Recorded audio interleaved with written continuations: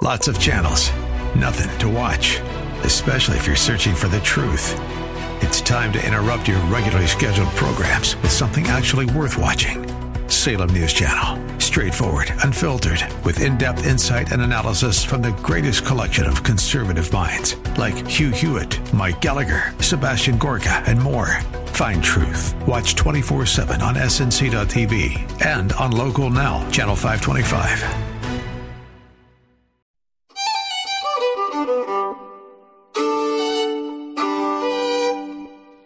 Hi, I'm Jerry Boyer. Welcome to Meeting of Minds podcast. My guest is Derek Kreifels, who is the CEO of the State Financial Officers Foundation. Derek, welcome back to the program. Hey, Jerry. Great to be back. Thanks for having me again. Well, I'm looking at your annual report, the 2022 annual report, and I've been following what you've been doing, and we've had interviews before, but it just kind of struck me all at once how you have been used. You and State Financial Officers Foundation and your members have been used in powerful and, from my standpoint, I think from a lot of people's standpoint, unexpected ways in the last year to work against the politicization and ideological capture of finance. So I'm looking at some of these highlights. $5 billion have been divested from BlackRock by your members. $5 billion with a B. You want to tell us a little bit more about that? Yeah, I mean it's great. You know, we provide the right information to allow these men and women to make decisions that are the best for their state. And it was great to see, you know, West Virginia Treasurer Riley Moore kind of kick that off a year ago. You know, since then we've had Arizona Treasurer Kimberly Yee divesting $540 million. Then Arkansas Treasurer Dennis Milligan divested $125 million. It was like dominoes, just kind of fell in line. September, Utah Treasurer Marlo Oaks, South Carolina Treasurer Curtis Loftus, Louisiana Treasurer John Schroeder, our national chairman, divested almost $800 million. In October, Missouri Treasurer Scott Fitzpatrick divested $500 million. And then November was the big one.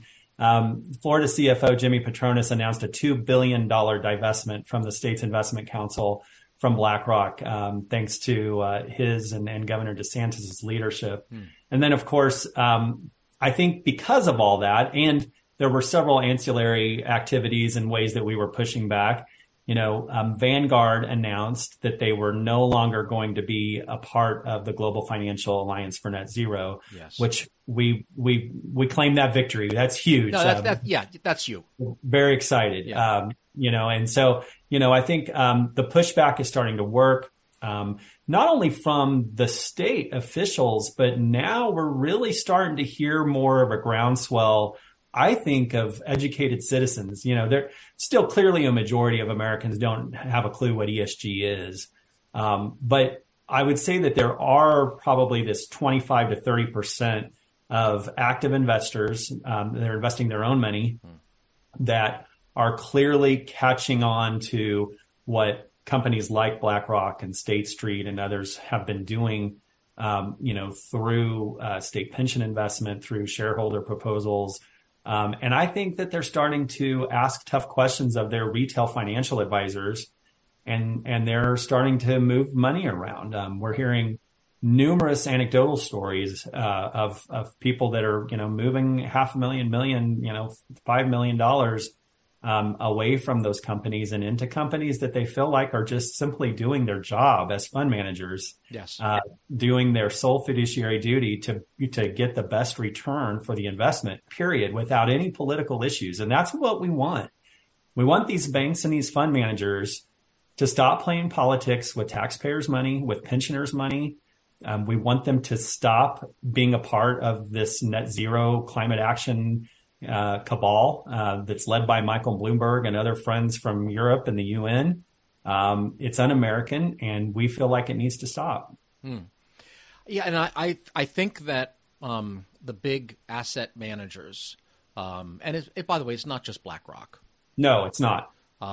BlackRock has a CEO who is in love with making political statements. They've got a CEO who is unrestrained, who lacks an editor. But it is not just BlackRock. BlackRock, Vanguard, State Street, and others they're voting the same way. They're lobbying the same way. It's good to see Vanguard at least making a motion in that direction. Now, of course, trust but verify, right? All right, Vanguard, we're going into a shareholder meeting season. Are you going to vote exactly the same way as you would if you hadn't pulled out of the alliance? I mean, pulling out of an alliance, all right, that's a nice symbolic move, and it is a victory. And I think it's a victory for your members in particular. There are other voices out there, and that's great. I'm one of them, but I didn't do it, and neither did some of those other voices. Your members did it. They put it on the agenda enough and got their attention.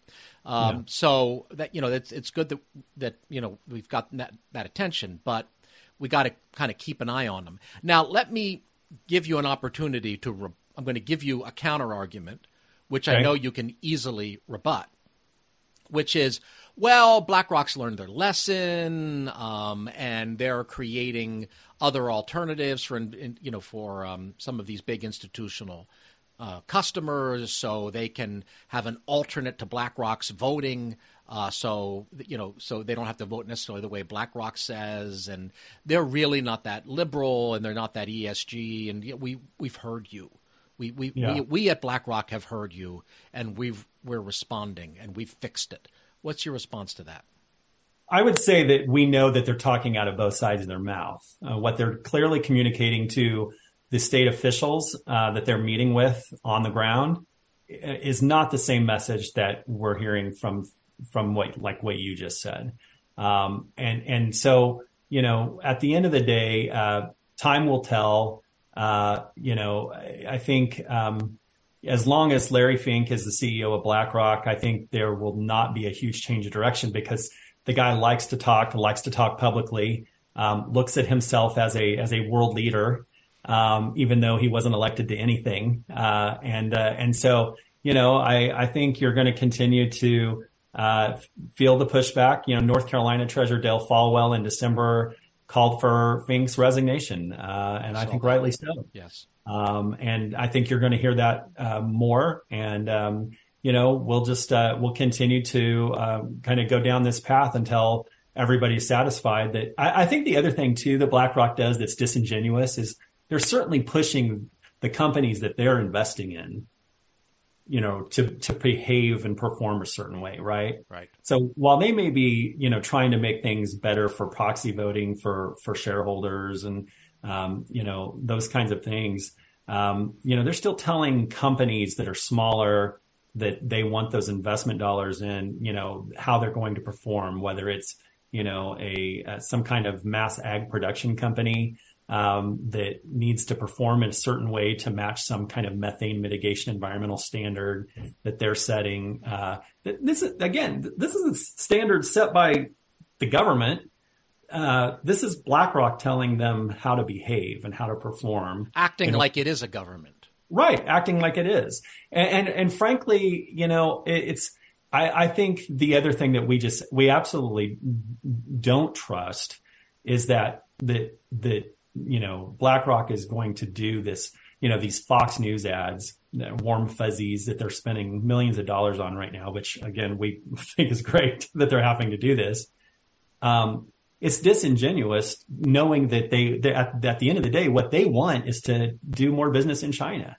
Right. They're willing to look away from China, from their, human rights violations, from their environmental violations. It's so hypocritical of Mr. Fink as well as the rest of the company that, I think that's where people are fed up. I think it's not only the public side where you're seeing these leaders pulling money out, but retail investors, they are starting to understand, and they're pulling out of iShares, and they're starting to move their money away from companies that are trying so hard to appease the Communist Party of China. And look at the time we're in right now with all of our other issues surrounding China. In our minds, this is just another Trojan horse for China to come in. BlackRock's helping them, plain and simple. Well, and they help them to the degree that they suppress energy production. And make no mistake about it, fossil fuels is energy, by which I mean not just that fossil fuels is a source of energy, but that the alternatives are not capable. They're not realistic, grown-up, alternatives to fuel a modern economy. Yeah, you can do a little around the edge with solar or wind, whatever. But if you are outlawing fossil fuels, you're essentially outlawing the only viable energy source.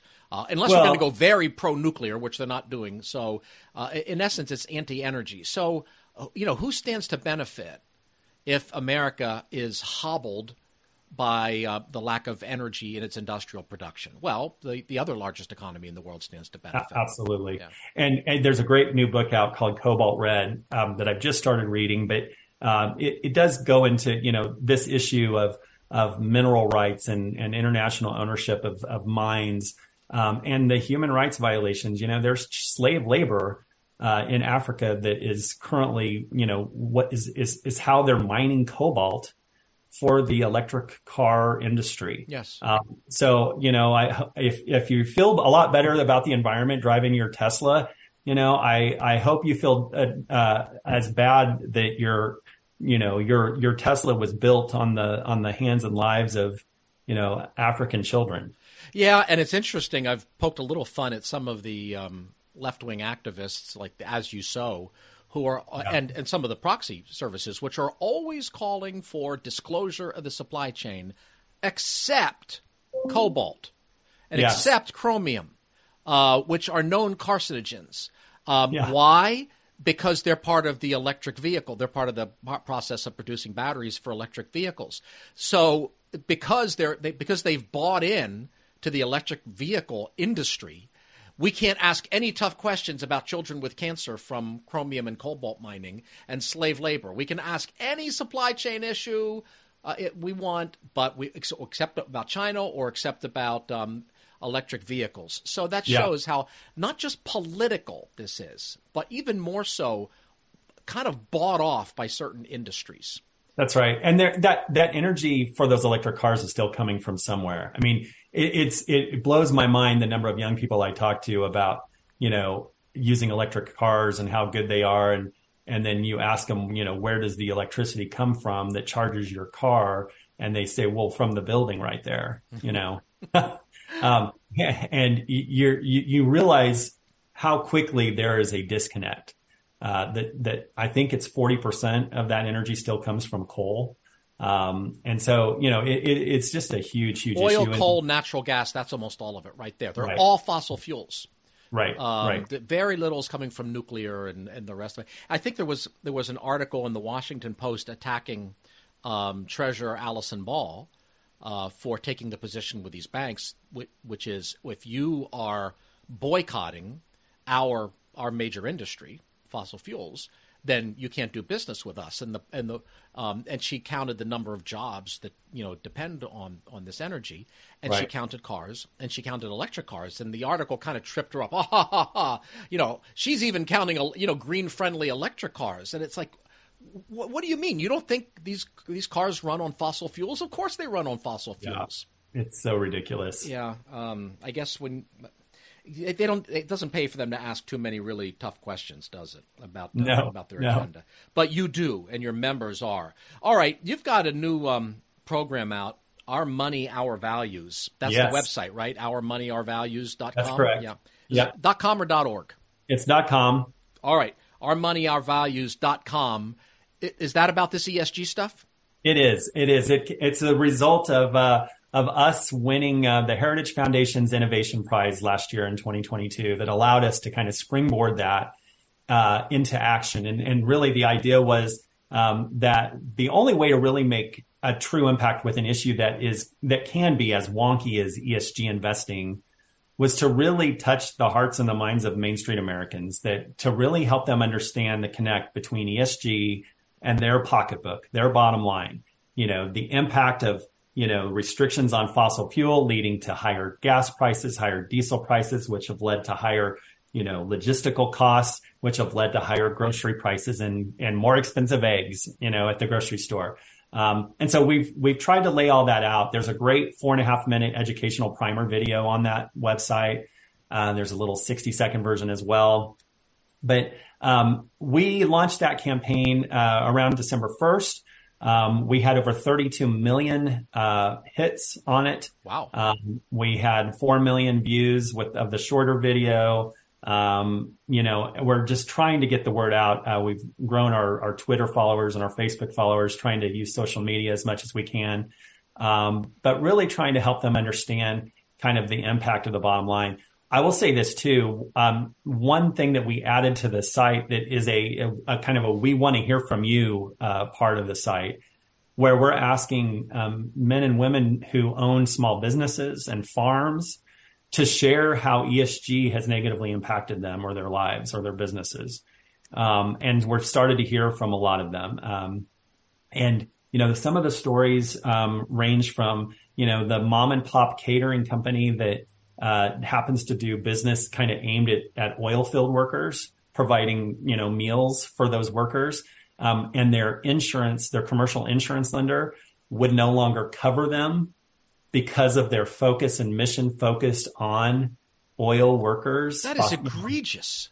It is egregious. There's, and that goes all the way up to, the power company that has a fleet of vehicles. So what, oil workers aren't allowed to eat? I mean, that's what that amounts to. What are these? Pretty much. Yes. Yeah. Or quit their evil profession. That's right. And become what? I don't know, bloggers or something. That's right. And we're hearing from farmers too, that the hard part is that many of these, the administration and the left have done a really great job of scaring people, pushing fear, and the cancel culture. And so people are afraid to speak up. Yes, small business owners, they're worried that they're going to lose their business. Farmers are willing that, they're afraid that the EPA is going to be showing up on their front doorstep the next day. And so, we do have some brave men and women that are coming forward to share their stories, but we need more for all the your listeners. We want to hear the stories, and we'd love to, if willing, share with the American people so that all Americans can truly understand the impact on everyday Americans on what ESG is doing. And I suppose someone could be anonymous too. They can tell their story but not want their name used, right? Sure. Yeah, right. And we get a lot of that. We get a lot of that right now. Is there some place where I can read those stories? Is that on the website, or have you not? Not yet. Okay. We're evaluating what to do with those next. You can only go so far with an anecdotal story where you can't really, attribute it to somebody, that you can meet and talk to. And so we've kind of debated about how far to push those out. The other thing that's on our Our Money, Our Values website that might be helpful to your listeners is a downloadable PDF, 5 questions to ask your financial advisor, that we borrowed from a friend, that's been talking about it. But they're great questions to ask. Question number 1, have I invested any funds that voted my shares in favor of racial equity audits? Question 2, have I invested in any funds that voted my shares in favor of emissions reduction plans or executive compensation tied to environmental or social goals? Number 3, have I invested in any funds that systematically underweight companies in any of the following sectors: coal, mining, oil and gas exploration, defense, or firearms? Number 4, do you use ESG factors in your external fund evaluation process, internal operations, or client portfolio optimization strategies? And number 5, if the answer to any of the above questions is yes, can you please inform me of alternative investment options so that I may select funds and portfolios that best align with my own long-term financial interests? That's good. And that's a mouthful, but we made it a PDF. It's free. You don't have to sign up for anything to download it. Folks can go on our website, ourmoneyourvalues.com, and download that PDF, the 5 questions to ask your financial advisor, and take it and ask their retail advisor those questions. And that way, if they decide that, they need to pull money out of a fund manager that is acting nefariously with their funds or operating in a way that is anything other than their fiduciary duty, aside from politics, right, they can do that. Yeah, I might, given what's coming up this season, we might want to add a question about voting for divestment from pro-life states, because we're going to see a lot of that. Absolutely. We saw some of it last year. We're going to see a lot of it this year. I might even put that ahead of racial equity audits as something that would offend our sensibilities even more. Not to critique the document, but just to... No, it's great. Our state financial officers are aware of that. We watched TJ Maxx, Lowe's, and Walmart. I think were the three companies that had the shareholder proposals last season on those pro-life initiatives. We clearly, with the overturning of Roe versus Wade, anticipated that was going to go from 3 to 103 probably this year. And we've already had one this year, Costco, and it went down in flames. It got it didn't get 40% of the vote. It got 15% of the vote. Wow. I don't know who might have talked to them, but ISS historically supported those resolutions. And we've had a conversation with ISS. They no longer are supporting those. And they recommended a no vote. ISS is the big proxy service. They recommended a no vote on the Costco one. Oh, that's great. So I think they're feeling the heat or seeing the light or whatever is causing them to change their mind, maybe just sweet reason. And so I expect we're going to have a lot of these this year, but I think people are going to be shocked by how poorly they do. Yeah. They're not. I will say this, Jerry, about this. I've traveled a lot and I get an opportunity to speak at different events. In the last few weeks, I've had the opportunity to speak to probably a dozen or so C-suite executives from mid-range to larger corporations, publicly traded companies. And they're saying thank you. They're saying thanks for giving us some leverage to say, hey, we have pushback now on this other side. Of course they are. And I've noticed the same thing, because when all the pressure comes from one side, management loses power. That's right. But if there's a counterbalance, then management starts to balance and they get some of that power back. Even liberal CEOs, I'm finding, want conservatives at the table because they can't appease the left. The hard left will keep pulling and pulling and pulling. And they want the ability, I can't say publicly who it is, but there's a large energy company that I'm working with an advisor who put a proposal forward. And companies almost always fight proposals on their proxies. They said, we're not fighting this. We want this conversation. It's a proposal that basically says, everyone has asked you to assess the risk of being an energy company, of using fossil fuels. We would like you to tell shareholders the risk of divesting from energy, from fossil fuels, because there's risk as a trade-off. So we want to hear the other side of the story. And they're saying that's a good debate to have. We're not going to ask the SEC to knock that off. We're going to have that. In many cases, they're welcoming the conversation because they need balance for their own purposes. Absolutely. Absolutely. All right. So, that's what you were doing last year. Now, this year, you've got a bunch of new members because apparently the politicization of finance, political capture, ESG, some people call it woke capitalism, whatever you want to call it, actually turned out to be a winning electoral issue. And so people who are concerned about this did very well. So in a year last year that wasn't necessarily that great for conservative Republicans, in these Treasurer and Auditor General's office, things actually went pretty well. You want to tell us about that?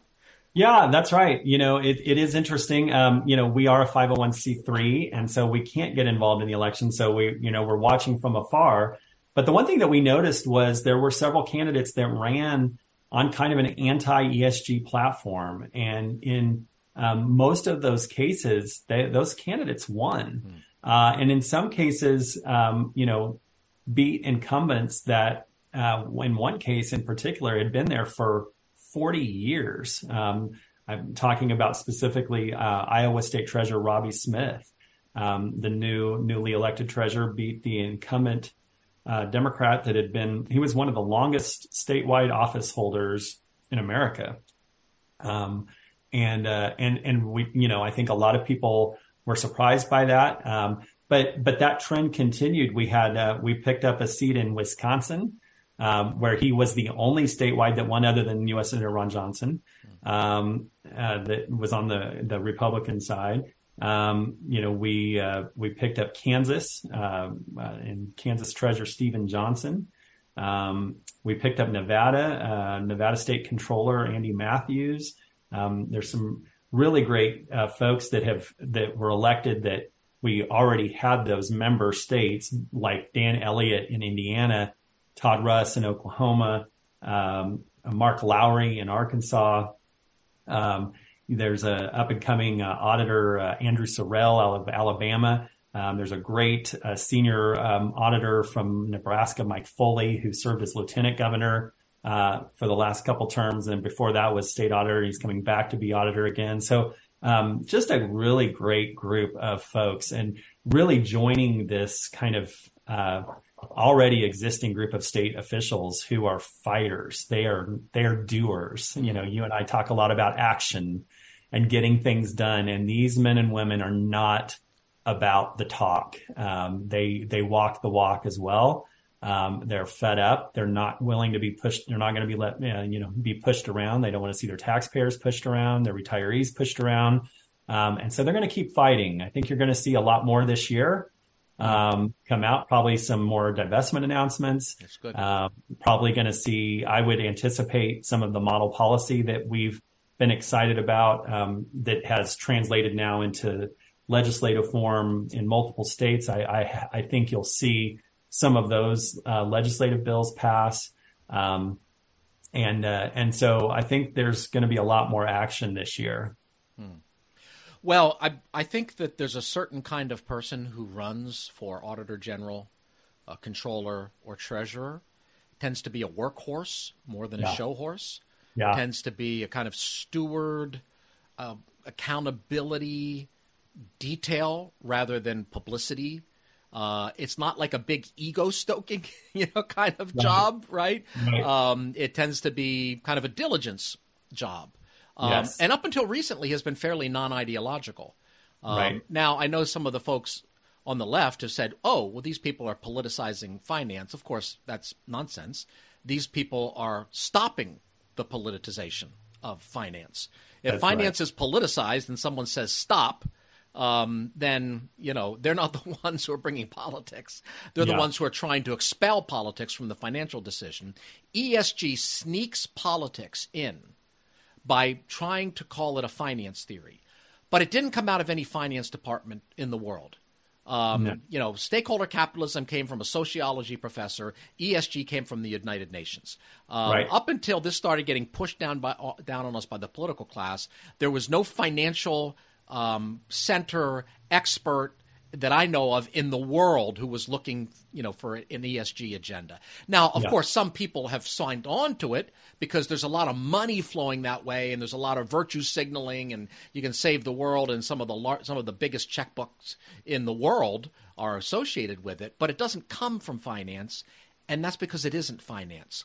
It comes from politics, and that's because it is politics. And your members are saying politics is fine. We run for elections just like everybody else. But between elections, our responsibility is a fiduciary financial responsibility and nothing else. And I want to commend them and you for the work that you're doing. Anything else you want to talk about before we go, or did we cover everything that you wanted to cover, my friend? I think we've covered. I think the thing I would just encourage listeners to go and check out that Our Money, Our Values site. Follow us on Twitter for breaking news. That's where we break news first. At SFOF_states, and follow us there. You can find more information about SFOF at SFOF.com. Frankly, we're looking for donor friends that can help us amplify our Money, Our Values campaign. We have more videos that we've produced that we're ready to launch. We just need the financial support to do that. So if folks want to do that, we would be extremely appreciative. But at the end of the day, it's my honor to really serve and represent these men and women who are really the ones that are in the trenches fighting and putting their political necks on the line every day. And it's an honor and blessing to be able to do that. That would be a high impact donor effect because you guys are not highly visible, but you're highly effective. So donor dollars go a long way. That's right. They do. Derek Kreifels from the State Financial Officers Foundation, thank you for being our guest again on Meeting of Minds podcast. Thanks so much for having me, Jerry.